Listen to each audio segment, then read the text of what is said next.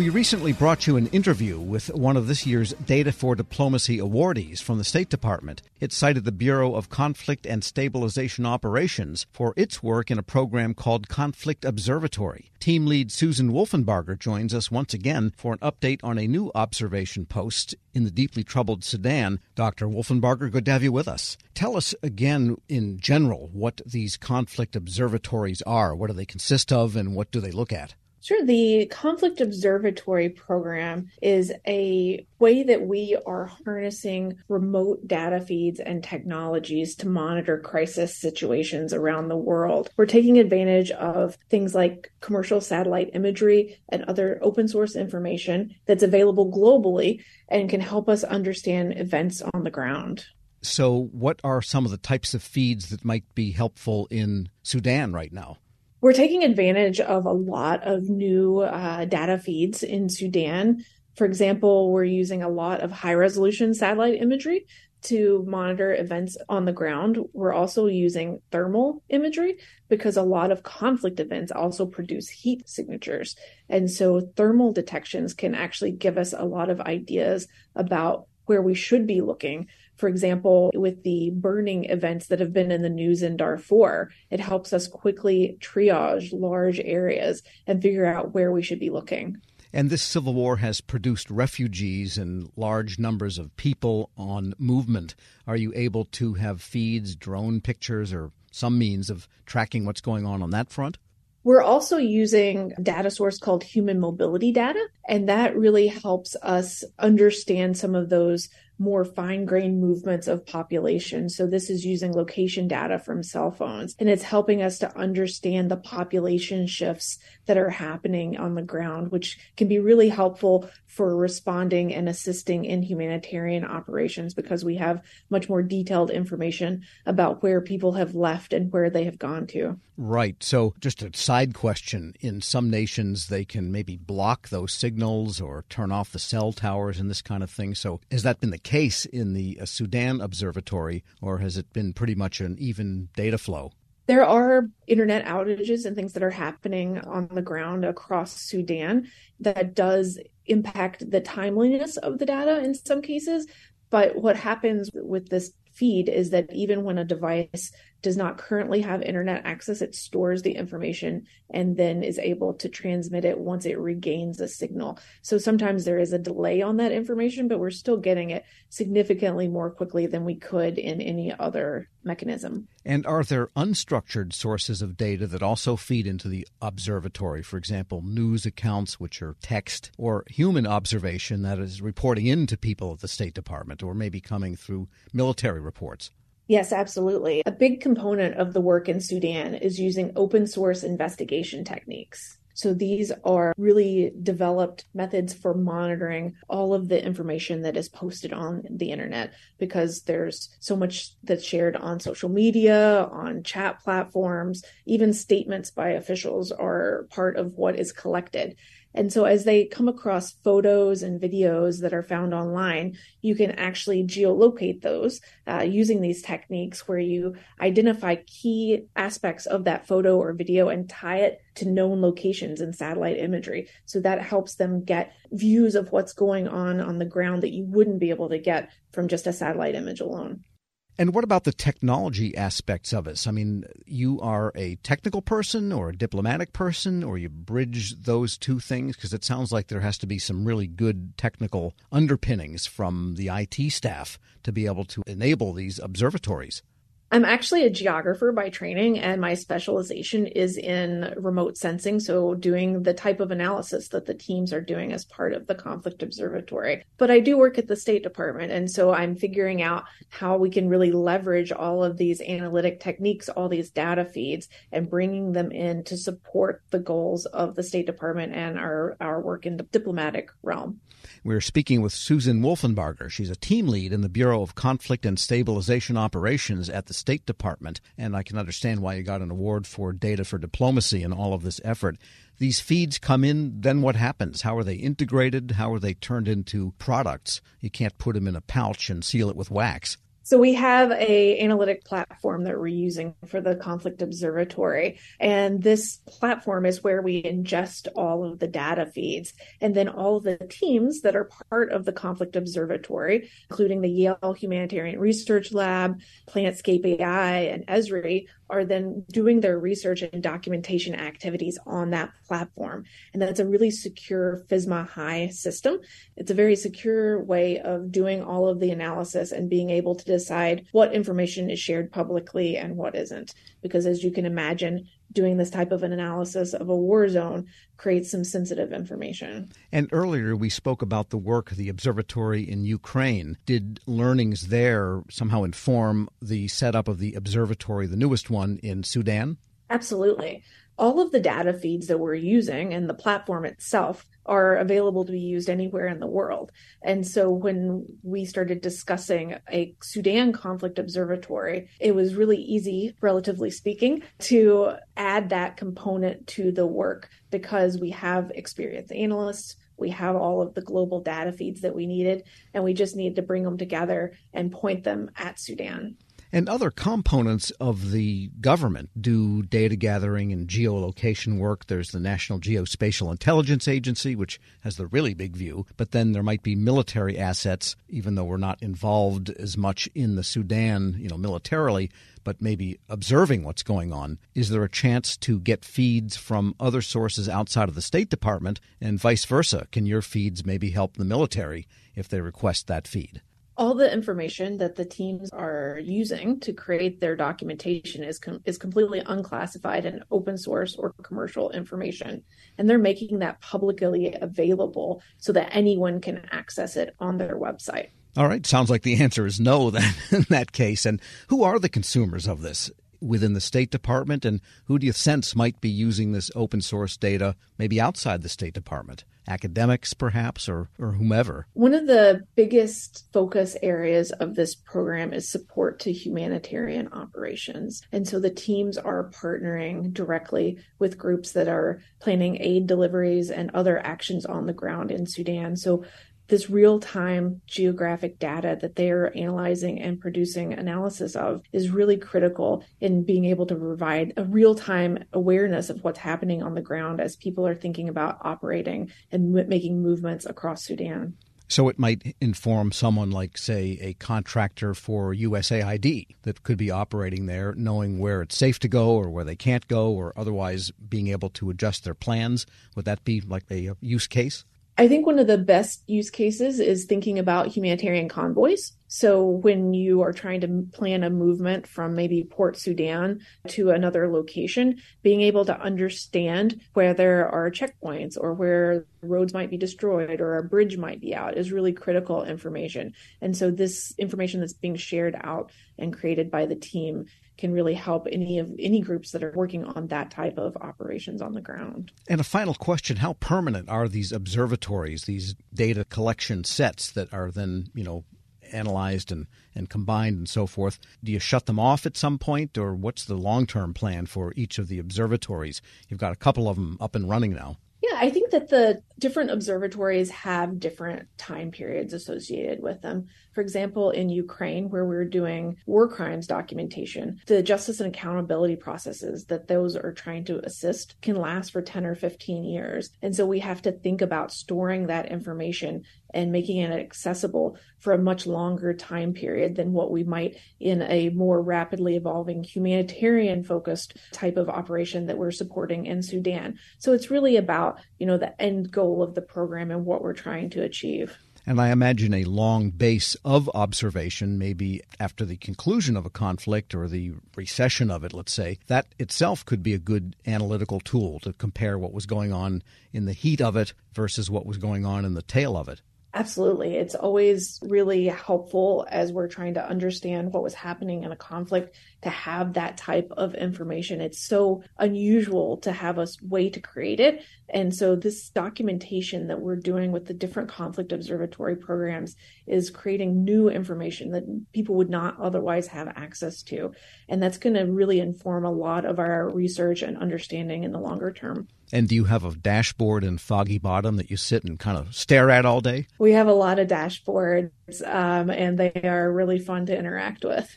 Susan Wolfenbarger is a team lead in the Bureau of Conflict and Stabilization Operations at the State Department. Thanks so much for joining me. Thank you. We'll post this interview along with a link to more information about the Sudan Conflict Observatory at federalnewsnetwork.com/Federal Drive. Hear the Federal Drive on demand. Subscribe wherever you get your podcasts. Hello, and welcome to the Lessons in Leadership podcast. I'm your host, Shane Canfield, CEO of WEPA. Today I'm thrilled to be joined by Dr. David Wilson, president of Morgan State University. David has had a fascinating career and has garnered a long record of accomplishments from more than 30 years of experience in higher education administration. Came to Morgan State in 2010 from the University of Wisconsin, where he was chancellor of both the University of Wisconsin Colleges and the University of Wisconsin Extension. Before that, he held numerous other administrative posts in academia, including vice president for the University of Outreach, associate provost at Auburn University, and associate provost of Rutgers. And when we were talking earlier, too, you had just mentioned that you had a wonderful nomination at the American Academy of Arts and Sciences. And David, thank you so much for joining me. Shane, it is indeed a pleasure to be invited into this conversation with you. It's not in your in the short bio here, but I also know you served in some capacity in the Obama administration. Yes, I did, as a matter of fact. As I was leaving the University of Wisconsin, where I oversaw the UW colleges, I accepted the presidency at Morgan. And on my way into the presidency at Morgan in 2010, my name was advanced to President Obama to be considered as a member of his board of advisors on historically black colleges and universities. And so I accepted and served there for 8 years during his 2 terms. Amazing. You've had a fascinating career at numerous universities across the U.S. How did you become passionate about the education field, and what are some of the biggest lessons that you've learned? First of all, I was made aware of a quote by Horace Mann, who was a great 19th century educator who really gave rise to public education in the United States. And he was the first to utter the phrase that education is the great equalizer. And why that resonated with me was because I grew up in abject poverty in rural Alabama, and there was no law in Alabama as I was growing up that required black kids to go to school. I was kind of shut off from formal education on a consistent basis. I didn't get a chance to go to school full time until I was in the 7th grade. We lived on property there that were owned by the white landowners. And so the owner of the property, a white woman, would bring down to this little shanty that we lived in, and she would bring Look and Life magazines. My mom, she would make us as children plaster these pages of Look and Life magazines against the wall of this little shanty to keep the cold wind out. I would take a kerosene lamp and go around the walls reading those articles in Look and Life magazines, which is when I first came across the phrase of Horace Mann. From that point on, I committed myself, to education. It's an amazing story, and 2 things occur to me. One, it's almost incomprehensible that this happened during our lifetime. That to me is almost shocking. It's also truly inspiring that you recognized that you could do more and sought out to do that and were successful at it. So when you think back on that experience, how has that informed, shaped, influenced your leadership position now as president of Morgan State? It had to have an impact, but how would you articulate that? So if you go back to that Alabama environment, what I saw, it was just so many people, my own brothers and sisters, who were 10 times smarter than I was. But my first 5 brothers were illiterate. They never got an opportunity to show the nation how brilliant they were. Therefore, I really took on this whole notion that my life had to be about ensuring that individuals who were drowning in potential and they didn't realize it would be in a position where they would realize it. I was never ever about positions that would enable me simply to replicate privilege. I don't care where you went to school. I don't care what type of family you came from. I think that's where sometimes we kind of get education wrong. We have institutions that want to define themselves based on how many students they don't admit. I'm about just the opposite, taking individuals who are absolutely stellar and don't realize it and bringing that into existence for them. You've had so many opportunities that you could do other things, perhaps at larger organizations, but you're where you want to be on purpose, by design, for the kinds of reasons you just talked about, that it's fulfilling. But can you talk a little bit more about that? There have been so many so-called top 50 institutions in the United States that have come aggressively after me. And, I flirted with a couple of them, and I went home to Alabama because these two were very serious. And my family is brutally honest with me, and they keep me grounded. So I flew down and began to talk with them about these institutions that were coming after me. I was thinking they would be impressed. And when I finished, my youngest sister said to me, "Now, are you finished? Clearly, we are not understanding why you would even consider leaving Morgan." It just reassured me that I'm living my purpose at Morgan. And it is joyful to be at a place where you want to be versus being at a place where others think you should be.